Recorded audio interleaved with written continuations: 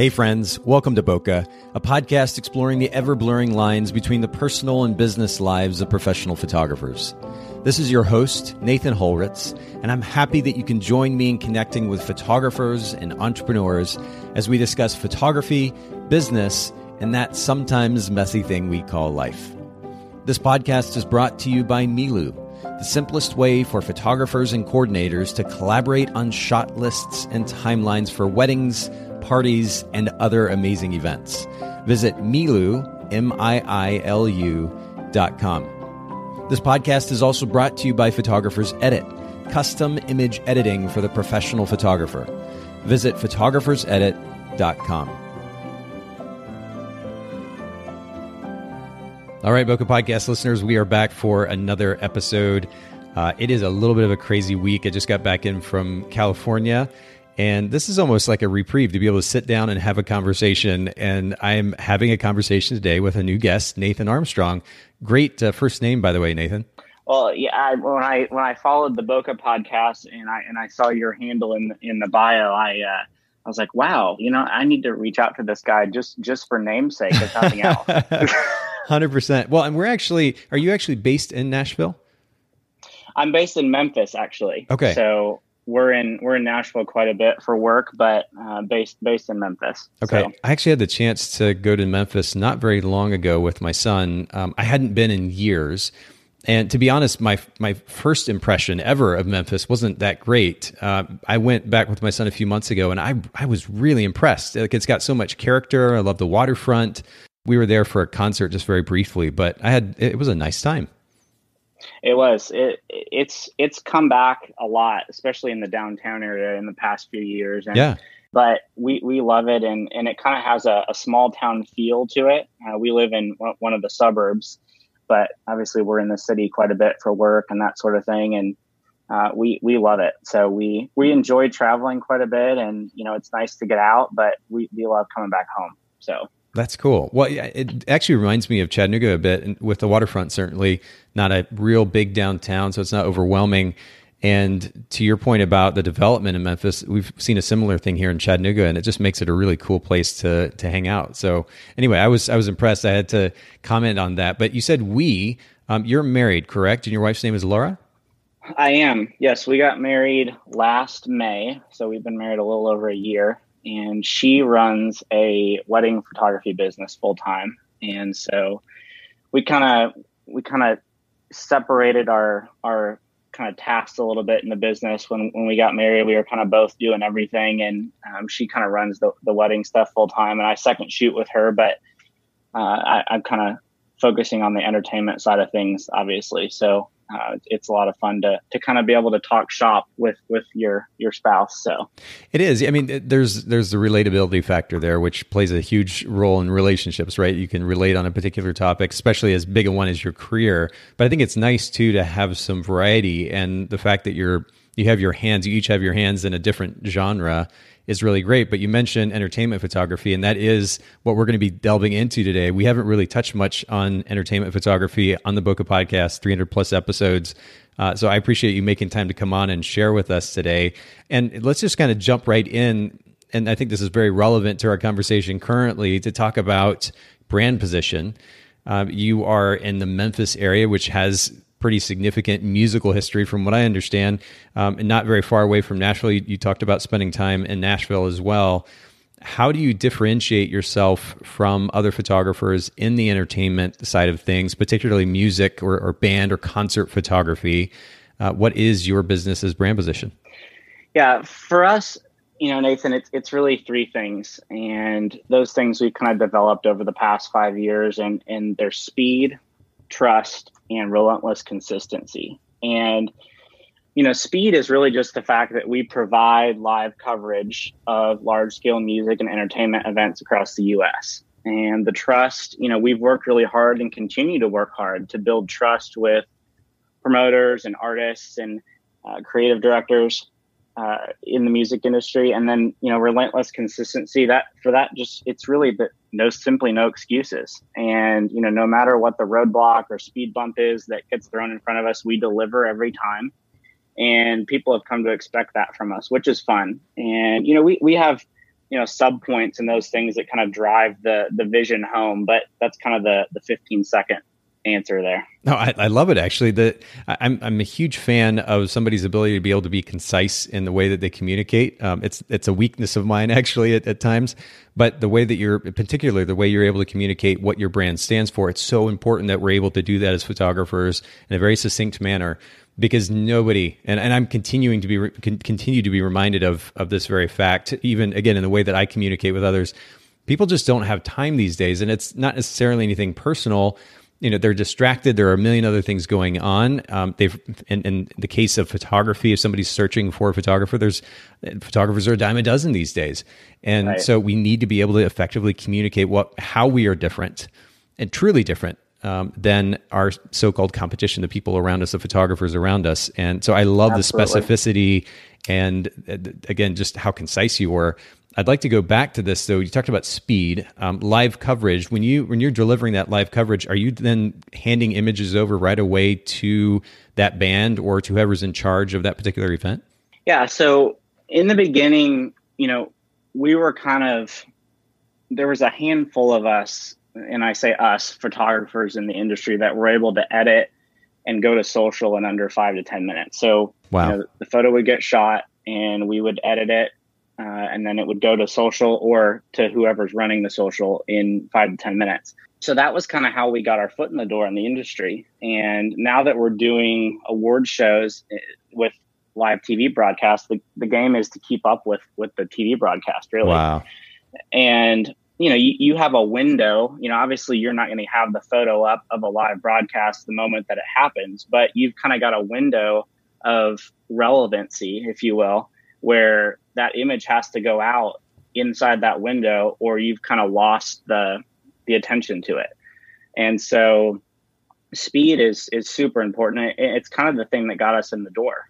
Before you have those relationships, you kind of have to have something that sets you apart. And that was one of the things that we were able to bank on. Wow. Okay. So, competing with the TV cameras, has that become a little bit stressful knowing that that's your competition? The fact that you have to take something that's a still image on a card and transfer that to whoever the end client is, that you're competing with something as immediate as the TV cameras, or does it just become kind of the norm? No, it's definitely stressful, especially when you're doing something as big as an award show, because, they'll hire 2 to 3 photographers to come in and, 2 to 3 editors, an editor per photographer. And, you and your teammates, that's where they're getting their content from. And so if you don't deliver, they're not going to have content. And so I joke with Laura, she comes with me to edit when we do award shows. Okay. And I joke that it's more stressful on her because she's the one who has to edit it. I just shoot it like I would anything else. And she's the one who has to turn it around. But yeah, it can get stressful, but if you stay caught up, that's the thing. Getting behind is where you get kind of in a mess. Oh, I can only imagine. Well, and I have to give context to this conversation, further context, I should say, and share your Instagram account. So if everybody listening in, if you just go to Nathan Armstrong, all one word, just like it sounds, you can see examples, beautiful examples at that of Nathan's work. And it really is, it's wonderful. And I love the variety of it too, and the combination of color and black and white. And then of course, highlighting your relationship with Laura as well. It's really, really lovely account. So we'll make sure to link to that in the show notes. You talked about trust. How do you, when we're talking about the idea of building trust, it's ultimately really rooted in a strong relationship, right? So how do you go about developing relationships with people who are used to having somebody try to, develop a pseudo relationship for the sake of business, right? How do you kind of weed through that and develop genuine relationships? Yeah. And I'll go back to the podcast on this. You did an episode with Chris Evans a couple weeks ago that I listened to when I was traveling last week, and his points were spot on. I was listening to that, and I actually sent it to a couple of friends to listen to. He's in Maui and he's got a really successful wedding business. And he talked about creating genuine personal relationships with his clients and with vendors in Maui. And that's really been, from what I heard, the key to his success. And I think it works the same way in the entertainment industry. For me, trust is really made up of character and that competency we talked about. And so, competency is really just we deliver what the client wants when they want it with that relentless consistency that we talked about. And then, character is just they'll never have to worry about putting us in high pressure situations like we talked about delivering speed. And, that also includes, for these award shows and things, they can put us in front of an A-list celebrity or an A-list talent and not have to worry about, us doing something stupid. Yeah. And that will, tarnish the relationship that they have with the talent. And so, I think over time, being put in those situations and consistently delivering and consistently, showing that competency and character is how we kind of build that. But I definitely think that genuine word is good because, going out to dinner with people who you do work with, for me, is super important because I want to know, how their kids are and how their families are and those things and really have those genuine relationships beyond just work. But I love how underlying what you do, it's become clear immediately in our conversation, underlying what you do are values, like having a set of values. And you, to keep things as simple as possible on a day-to-day basis, there seems like there's so much to keep up with in our business, and it seems like it might be complicated at times. But the reality is, if we just simply have a solid set of values that drives everything that we do, that makes all the difference in the world. And it's funny how something as simple as being consistent in the way that we engage with others, or consistent in the way that we take care of a client. We don't make excuses in the end. Our focus is on serving that client and making sure they're taken care of. Simple things like this, it seems like it would be obvious, but it's not, unfortunately. And I love that that at the center of what you're doing are these very simple yet powerful values that drive what you do. Yeah, and I think like you mentioned, it makes it a lot easier to make decisions because you've got an outline, whenever that you run every decision through. So true. And keeps it consistent. Yeah, so. I've mentioned this in the podcast before. I'm a pretty emotional guy, and just to kind of further be a little bit more open here, I've struggled with the process of making choices over the years, and I can trace it back to my childhood and the way that I was raised, and not only that, the kind of religious environment that I was brought up in, and the idea of making a choice became this very stressful thing in which I didn't have a lot of confidence.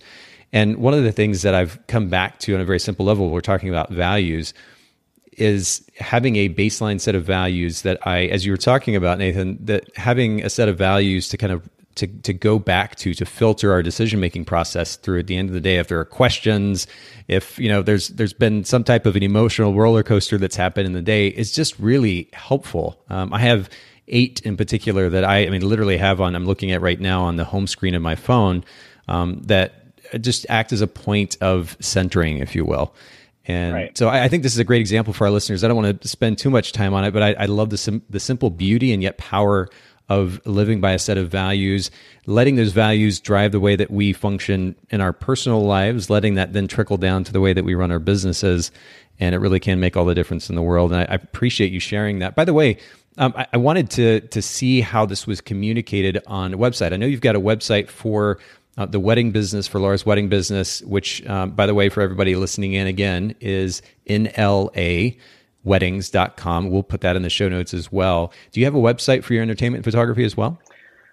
It's actually getting rebuilt this fall. So okay. We actually just started the process of it. So we actually took it down about a week ago and we're getting it redesigned. So it will be nathanarmstrong.com when it goes up. We should have it up towards the middle to end of November. Okay, cool. But we've done a lot of new stuff in the past year and a half. So it was kind of time for a redesign. Oh, yeah. No, I totally get that. And there's something kind of fun about hitting the reset button on a website too. But we'll go ahead and link to that in the show notes. For those of you listening in, you may be listening to this a couple months later and you'll be able to check out that new website as well. What I was getting to, though, is how you communicate these principles through your website. I don't know if that was something that you were doing previously or you have plans for that, but these are really powerful ideas. And ultimately, I think somebody's going to I mean, when they finally have the opportunity to work with you and experience you living these out in your business, that's going to be the most impactful. But I'm wondering if you're going to be able to communicate those ideas effectively through your website as well. Yeah, I think a lot of it comes through with just showcasing the clients that we've been able to work with. Okay. I think that these values, when you go to somebody's website, and whether it's a wedding website or another photographer that you're going to go and at least I do, I always look at their past clients and I want to see who they've worked with. And somebody that's had the opportunity to work with, names like Google or Apple or Microsoft or, big names like that, to me, that communicates a level of trust and competency that these large companies that have a lot on their namesake are trusting this person to communicate their brand. Yeah. And, I think a lot of that comes through with those past clients. And then, we also are going to do, one of the things that we're going to highlight heavily on the new site is stories. And so more so than just putting, a page full of images, we're going to have a story for almost every image. And so it'll be, a photo of talent and, they're on the red carpet and, it'll say, hey, this was shot at this place, in this place. And if there's a backstory to it, that'll be told too. Yeah. I'm a big believer in stories and, the emotional connection that you have with a brand when you start kind of reading about the stories that they've been able to help create. Yep. And I think that those two things kind of really communicate our values. That's interesting. I mean, your work can speak for itself. And again, for those of you listening in, check out Nathan's Instagram account. It's just Nathan Armstrong. And I mean, you see the types of artists that you're photographing, and it does speak for itself. But at the same time, when I think about websites and testimonials, it seems, honestly, I've avoided it on the Photographers Edit website, for example.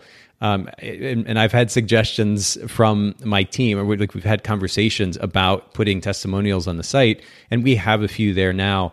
But the idea of a testimony on a website, it almost seems in some ways contrived. And maybe I'm just a bit of a cynic, but you go to some websites and you're like, oh, they totally created that. It looks like a stock photo and a little bit of text to go along with it that they created. And it's hard. It's just not believable.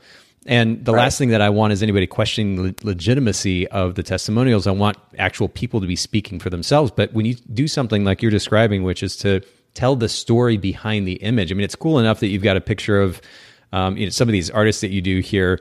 And I mean, I'm looking at a picture from the Ryman Auditorium that you photographed. It looks like back in a few weeks ago, back in August. And some other images here with, Taylor Swift is standing there on the red carpet. And you've got another one right here with Drake. And I mean, the list goes on. These are really, really cool. But then if you can attach a story to each of those, now it feels way more legitimate. It feels like, oh, he was there behind the scenes. He actually knows what's going on. He was a part of this. And he's cool enough to have photographed Drake. And that's kind of cool. So I love that you're going to go in that direction, and I'm sure it'll create a sense of legitimacy and also connection that you were describing, which is really good. I know that we spent, for you listeners, we've spent a lot of time in this section, but there's certainly a lot of interesting things to talk about. We'll keep moving here though. And I'm curious, Nathan, first of all, how long have you been in business? I started doing entertainment photography back in 2015. Okay. So it'll be 5 years next year.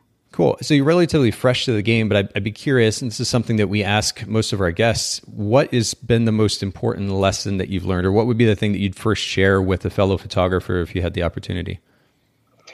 I think in the relationships that we've had with clients and talent and those things, for me, it's really just not being too good to ask for help or advice. And I've kind of learned that I make more good decisions if I'm willing to swallow pride and ask for advice than if I'm not. And again, going back to creating those genuine personal relationships and Chris's episode on the Voca podcast, having those relationships is important in a work environment, but being able to go out to eat. I mean, I'm thinking of an example. The last time we took a client out to dinner and it was in the middle of a shoot and we had a little break and we just went and grabbed a burger at Shake Shack and talked for a half hour. And those types of things are more exciting to me than sometimes a surface level work relationship, because you feel like you get to know somebody.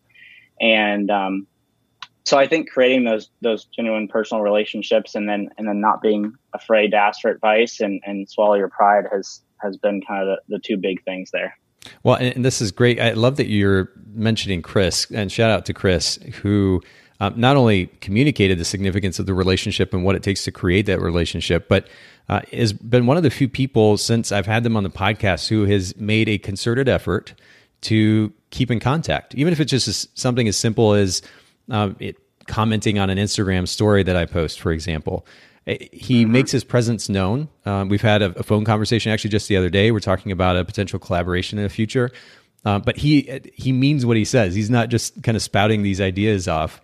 And right. It really is important at the end of the day to take the time. The cool thing is, if we're willing to kind of set aside our ego and insecurities and so forth, like the idea of getting to take a client out for dinner, sit down and have an actual conversation, it's actually a really great thing. It could be a lot of fun. And so we're technically working, but ultimately we're focusing on the relationships that will make an impact on our business for the long run, developing that trust that you were talking about, which is great. Asking for advice. Man, this is a good reminder for me, certainly. Don't ever hesitate. And there's so much information out there these days, but to actually have an individual conversation with somebody and say, hey, what would you think in this particular case? I actually just had the opportunity to do this in the last day or two with our operations manager, who's got significant experience in the corporate world, and was looking at a situation and said, hey, what would you say to this?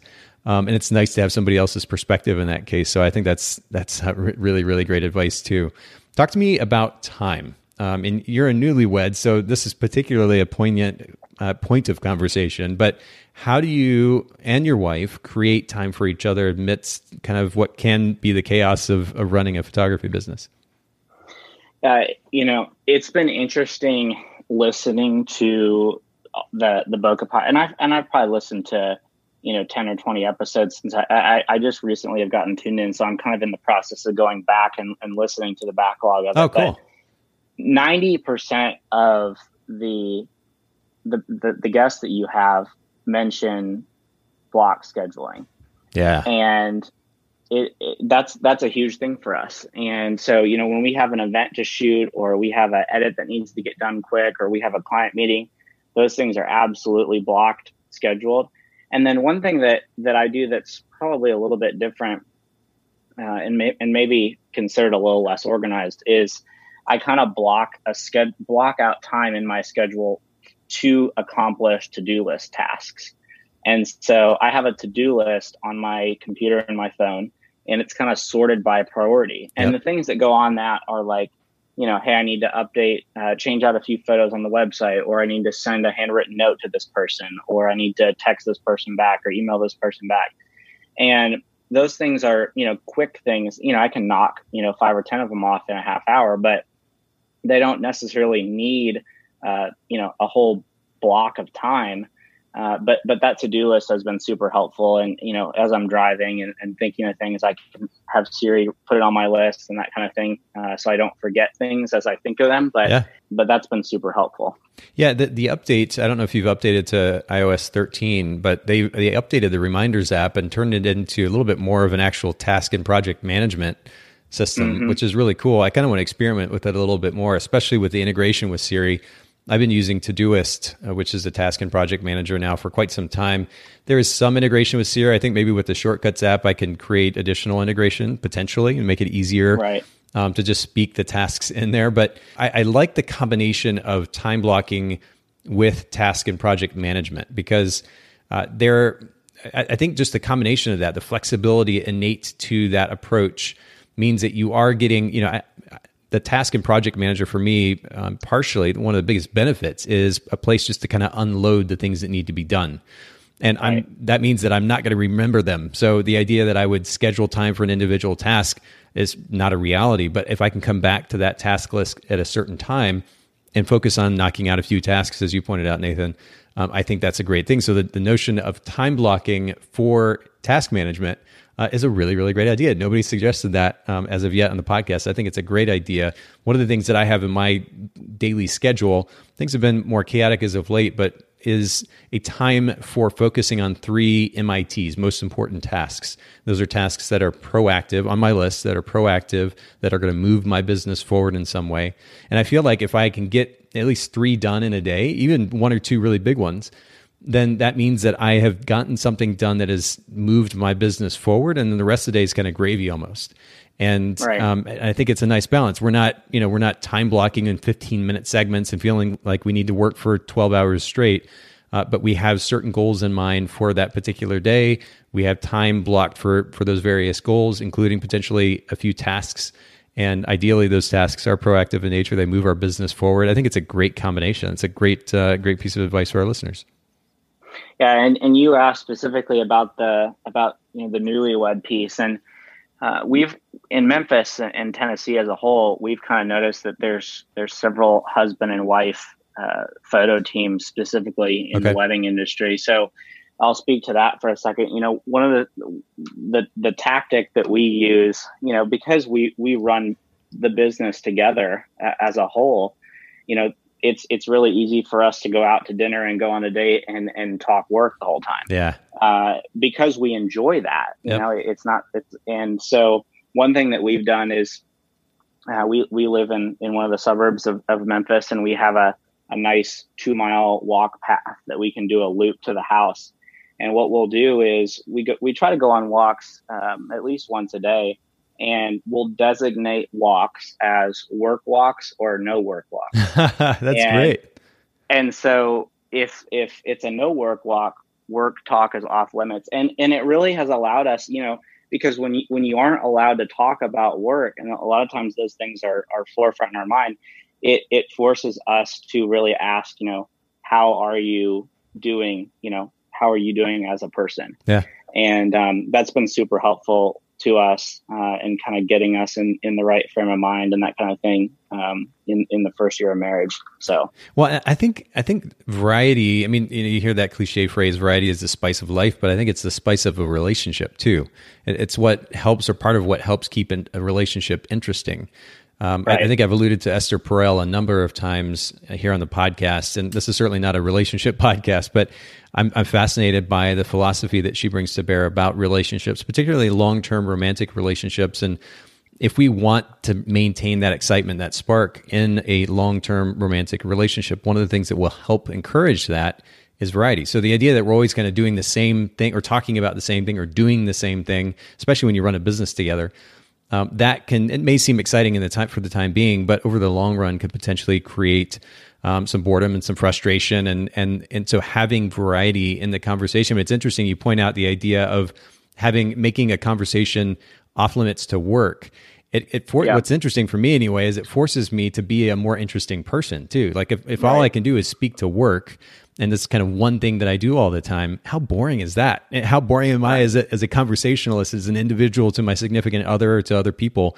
And so it kind of forces me to be a better conversationalist, to show interest in somebody else in that way and make them feel good about themselves, but then also just to be a more interesting person that goes beyond business, so I actually have something to talk about. Absolutely. So, and we're in the first year, so I'm sure that there's a lot to learn, obviously, but that's been helpful to us in the first year. So that's great. I think that's a really smart move. Certainly speaking from experience as well. Talk to me about an impactful business self-help book, maybe even a podcast that has made a big difference in your life and or business in the last few years. Yeah, I had trouble picking one, so I've got 3 quick ones. Oh, that's great. The first one is kind of a fun one. So Bobby Bones he's an iHeartRadio personality, and he has a talk show, kind of country based. He lives in Nashville, and he started a podcast called BobbyCast. And what the premise of it is he'll have these artists or industry executives over to his house that he's become friends with through doing the radio show. Okay. And they kind of just have candid conversations and tell stories about the industry. And it's been super helpful just to kind of, you go shoot an artist and you've listened to an hour podcasts of him kind of just telling stories, you feel like you can connect a little bit better to what they're doing. Interesting. And, one of the best ones that I listened to recently, he had I believe it was the CEO of Warner Music Nashville on, and he talked about the story of how Stapleton met Timberlake and how they did the CMA Fest performance of Drink You Away. I believe that was 2015. But he goes in and tells stats about how much music they sold during the time they were playing that song live on TV. It's super fascinating. Yeah. So that one's a great one. And then and just to kind of highlight what you're saying, you're ultimately talking about having additional context for the conversations, the interactions, the relationships that you're going to develop in your field, right? Right. That's absolutely huge. Yeah. And it's also, it's just, stories to have in your back pocket when you go have conversations that people can relate to in the field too. Which is fun. So the second one is the Dave Ramsey Show. And my wife and I kind of use some, not all of his personal finance stuff, but he does quite a bit of stuff on business as well. And kind of just the idea that businesses can start without debt, and kind of his deal in that is slow and steady wins the race. And he talks specifically about gear, whether it be for a construction company or in our case, photography industry. He says, rent until you can afford to pay cash for the stuff that you need to buy. And that's been super helpful for us, just as we've, started the business, especially after we've gotten married and, not had debt over our head and that sort of thing, and been able to, give and make decisions without that. And that's been a lot of fun.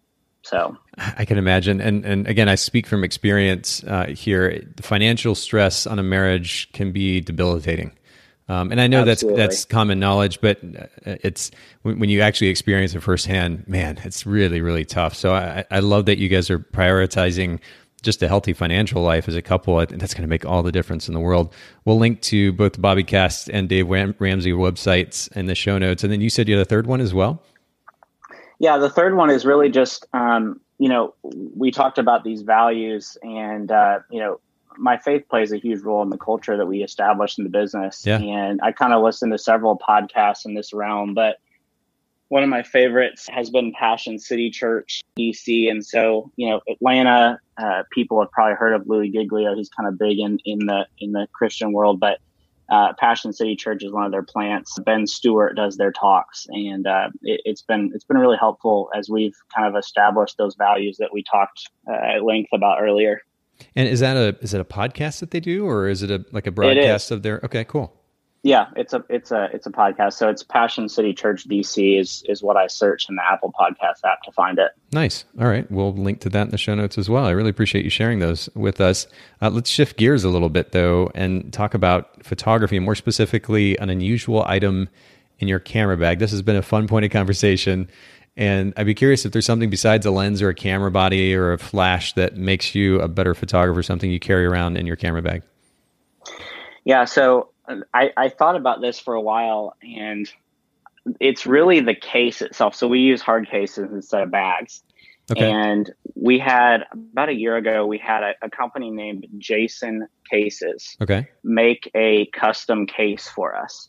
And so we sent them all our gear, and we overnighted it to them. They had it for a day. It measured everything and then sent it back. So it was gone for 2 days. And then it took them about a month to build the case. And it has we spent a lot of time kind of going through lists of things that we were going to need at shoots, whether that be entertainment or wedding.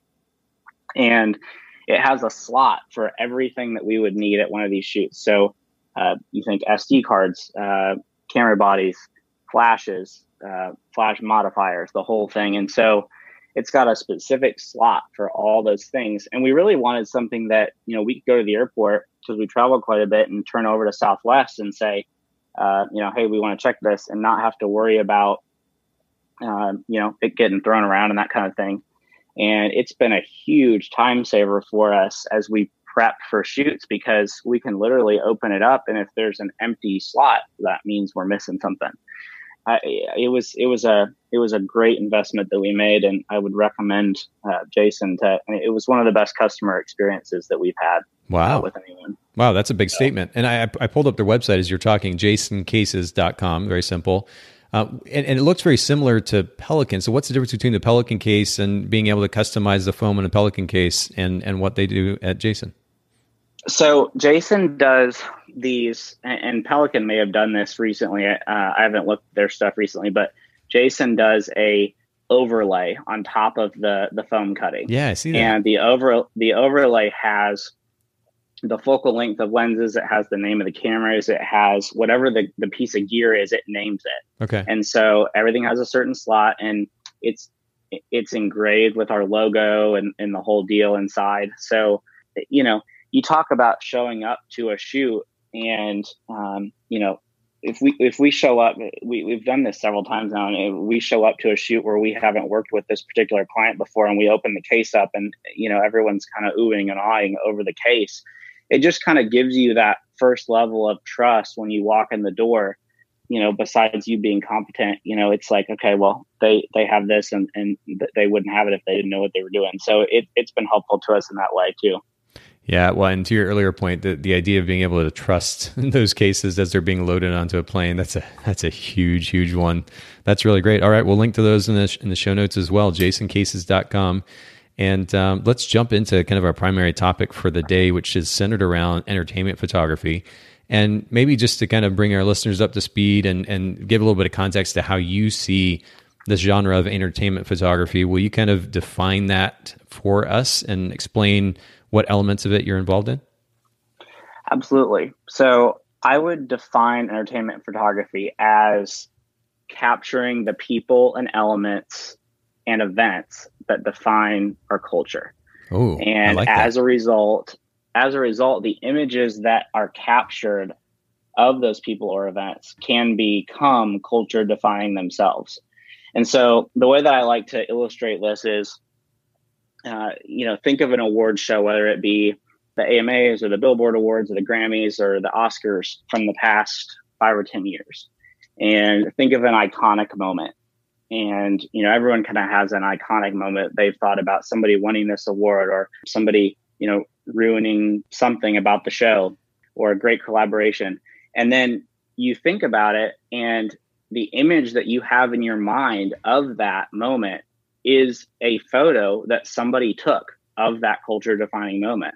It's kind of the thumbnail, if you will, of that memory in your head. Yeah, that's true. And so again, as a result, the images that are captured can become culture defining. And so I've kind of been heavily involved in the music element of that, award shows and concert tours and festivals. But I kind of define it as the capturing of people and events that define our culture. That's really cool. I love the definition. Again, very succinct in the way that it describes a lot, all in a relatively short amount of time. Pretty powerful definition. And then you're specifically involved in the music side of it primarily, correct? Are there any elements of it that you get involved in from time to time? Primarily the music side of things. Definitely everything is music related. So we've done a couple, we'll go on a commercial set and shoot some stills for the artists content wise, but the artists that, have been there are always music artists. So music related, definitely. Okay. So what led you to this? And I know that I want to get into the kind of the nitty gritty of the genre itself, but what was it specifically about music photography that drew you in, makes you want to focus on this particular genre? I think I love being a part of something so massive. There's something about being at the show, a moment happening like we talked about, and knowing that you're one of the ones that the client entrusted with capturing that culture defining moment. And also at award shows and festivals specifically, there's a huge team of photographers, whether that be Getty or whether that be the people that the actual promoter has hired, that are absolutely incredible at their craft. And one of the things that I really like about that element of it is being able to go talk to these guys face to face. It's you follow these people on Instagram for forever, and their work is unbelievable, and they've captured so many of these moments that you have in your head, and being able to work alongside them and shoot alongside them, and then go up and ask them, introduce yourself, and ask for advice if there's time. That's one of my favorite parts of it too. But I think, being at the show and shooting, I have a specific memory of a time when I was shooting Coldplay at the stadium, Soldier Field in Chicago. And I was in the pit and we were shooting Coldplay, and it started to downpour. Oh. And they were playing while it was raining. And I have some great shots of them playing in the rain with, people's cell phones up in the air with the photo and with the lights on. And it's moments like that I love.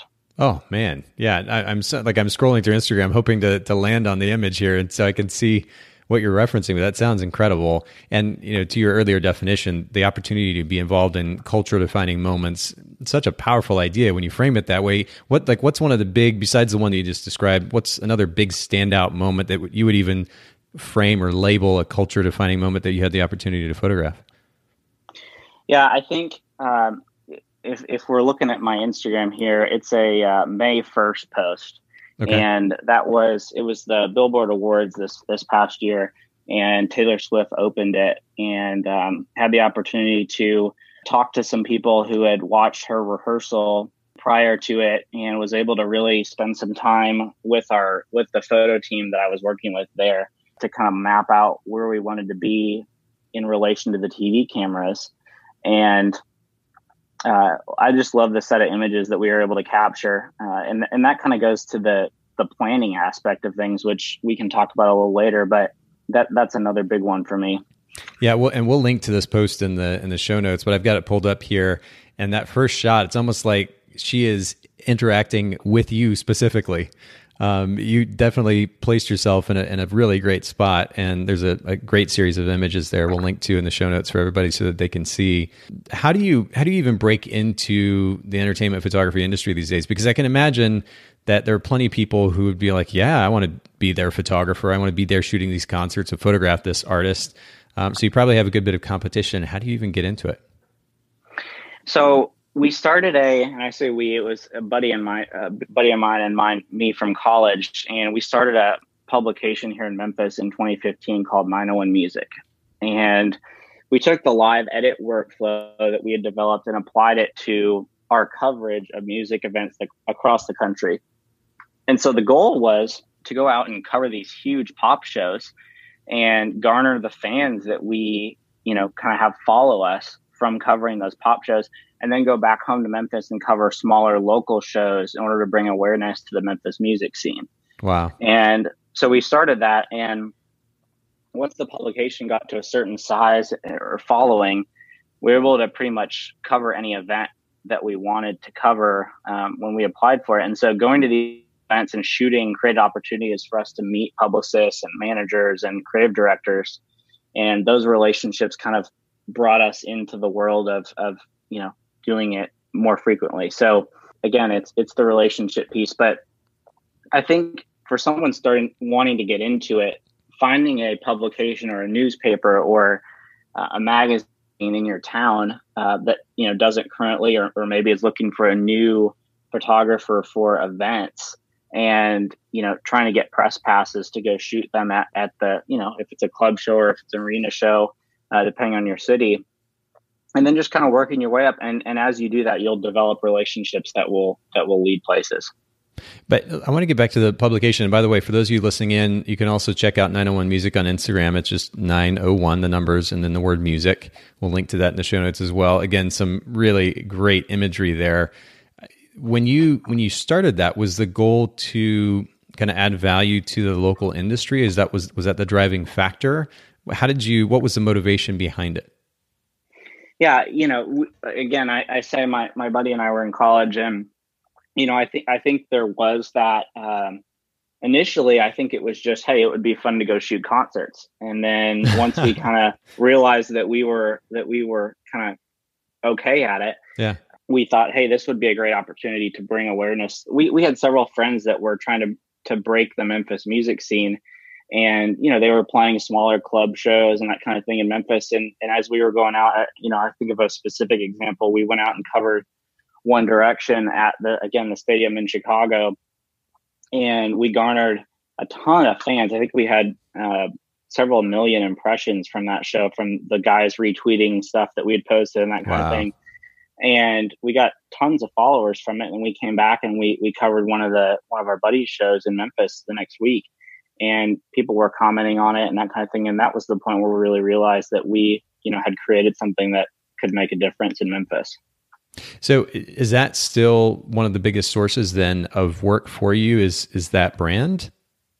It is. It's a huge relationship builder for us. And, we'll go out and I don't shoot a whole lot for 901 Music anymore. We have a photographer in Nashville, a photographer here in Memphis, and then a photographer in Birmingham currently. Oh, wow. That shoot for us in those cities. But, it is a relationship builder for us. And it's been fun to use that as a relationship builder, and then also bring, people to see Memphis in a different light a little bit. But when you talk about relationships, though, I mean, if somebody literally has no connections whatsoever to the music scene, I mean, maybe there's a second or third or fourth degree connection of some kind, but who would you recommend that they go to first? Because again, I can imagine that if somebody has any idea where to go, they're going to that person. So that these people, these connections are bombarded with wannabe photographers. They're like, I want to shoot this concert for you. How do they get started with these relationships? Yeah, I would say, again, I would go and look for, is there a newspaper? Is there a magazine? Is there some sort of publication? Is there an online publication or a blog in your city that you can go and contact and say, hey, my name is such and such, and, I would love to cover such and such a show at, whatever venue it is in your city coming up, and see if they can request a press pass from either the venue or the artist publicist. Yep. And for you, and then you can go shoot the shows. And that's primarily how I've seen people break into the industry and kind of have started to go. I'm married and don't have a huge desire to go on tour, or at least long tours and live on a bus for half the year, but right. That's kind of how I've seen people break into the industry this way, is going and shooting press stuff. And then you build relationships with publicists and artist managers and that kind of thing just by doing that. So kind of like anything else, you've kind of got to start small and maybe do some stuff for cheap or free and then work your way up. Yep. Totally makes sense. Talking about working your way up, let's get into a little bit more technical side of things here with the photography itself. By the way, I have to highlight, since we're going to be talking about how to create a great concert photograph, I have to highlight a post that I've got pulled up from June 4th on the 901 Music account. This stunning picture of 70,000 people at CMA Fest with a kind of a blue hue from the lighting to it. It's just an absolutely incredible shot. So props to you all for that. And I think that's actually, it looks like it's your picture specifically too. But I'm curious to get your take on what makes a good concert photograph. And this is probably a pretty broad question. I know we have limited time, but what would you say are a few elements of a good concert photograph as somebody is maybe trying to break into that industry? Yeah, I think the first is, and these aren't all settings to gear answers, but I think they're all very important. So the first one I would say is external elements. So if you're starting in a club show, and I say a club show, that's like a 500 capacity venue. Okay. And so if you go in and you start at a club show, what I've found is that a lot of times you have these LED lights that create color on the stage. And then you've got a stage wash, which is, from behind that lights up the stage or those who are performing. Yep. And a lot of times the LEDs are daylight balanced and the stage wash is tungsten balanced in these smaller venues, which leads to an interesting shot. So, early on, a lot of the stuff that we did was black and white because, it was almost impossible to get skin tone correct with two different white balances. So, knowing that, and I always recommend people, before you go shoot a show somewhere, go to another show there, buy a cheap ticket, go in and see what the lighting setup is and, see how you want to tackle it. Always having an idea before you go in is very helpful. And then gear, I hear a lot of people talk about when you want to break into photography, the easiest thing to do is just to grab whatever camera you have around the house, even if it's an iPhone, and just start shooting. And I definitely agree with that. But I think in the music industry specifically, you're shooting in low light a lot of times. And so you've got to have a camera body and lenses that can handle that type of environment. And so, I've kind of got a list of gear that I recommend to people that ask me when they want to start out. But, things that like a full frame camera and lenses that have a lower aperture so that you can let more light in and that kind of thing. Those things are super important. And then secondly, I would say access and trust and kind of getting beyond the photo pit or the soundboard. And so when you start shooting shows for press, like we talked about earlier, depending on the artist, you'll either probably be in the photo pit, which is right in front of the stage, or you'll be at the soundboard. And so kind of getting beyond those two things, because they'll approve, 10, 15 photographers, depending on the artist, to shoot a show in each city. But, those 10 or 15 people, assuming that they have good gear, are going to get pretty similar shots. And so once you have that trust within those relationships, you can also get better access to get shots that other people can't get. And so a good concert photograph kind of goes beyond the photo pit, as I say, and kind of has a little bit more access element to it. And then finally, the third thing I would say is planning. Knowing the artists and songs I'm shooting. This is a big one for me that I recommend a lot. If you're going to go see an artist and you're going to shoot the show, know kind of their popular songs. Go on Apple Music or go on Spotify and listen to 5 or 6 of their most popular songs and kind of get a vibe for it, because chances are if there's a drop in a song or it, starts to get upbeat, the lighting is going to change as well. So knowing the song when you go shoot is super helpful to you as a photographer. And then I would say, if you can, do a site visit beforehand. Like I said, go to the venue, buy a cheap ticket, go see the venue and kind of figure out where you're going to be and what the lighting looks like. And then, once you get into the award show or festival space, if there are opportunities for you to see the artist rehearse, like we talked about with Taylor earlier, that's even more helpful, because in those environments, a lot of times you have moving TV cameras. And so you've got to figure out where the artist is going to be. Are they going to start in the audience and go up on the stage? And where is the TV camera or cameras? And you've got to work around them so that you're not in the TV camera shots. And so all these things kind of help you to see beyond the obvious and be better than someone who would just walk in the room with no prep. Yeah, because you make a good point. Somebody's just standing there in the pit, can point their, I have this new iPhone 11 Pro. It's an absolutely amazing camera. Laura bought one last week and it's amazing. Isn't it crazy? Oh my goodness. It is. But they can point that or any number of camera phone or phone cameras, I guess you could say, up at the stage and get a halfway decent picture. Jill, my girlfriend, and I just had the opportunity to see Sting and John Mayer in concert, and in a pretty small. Awesome. Yeah, it was great. They were both amazing, wonderful musicians, great performance, good presence on stage.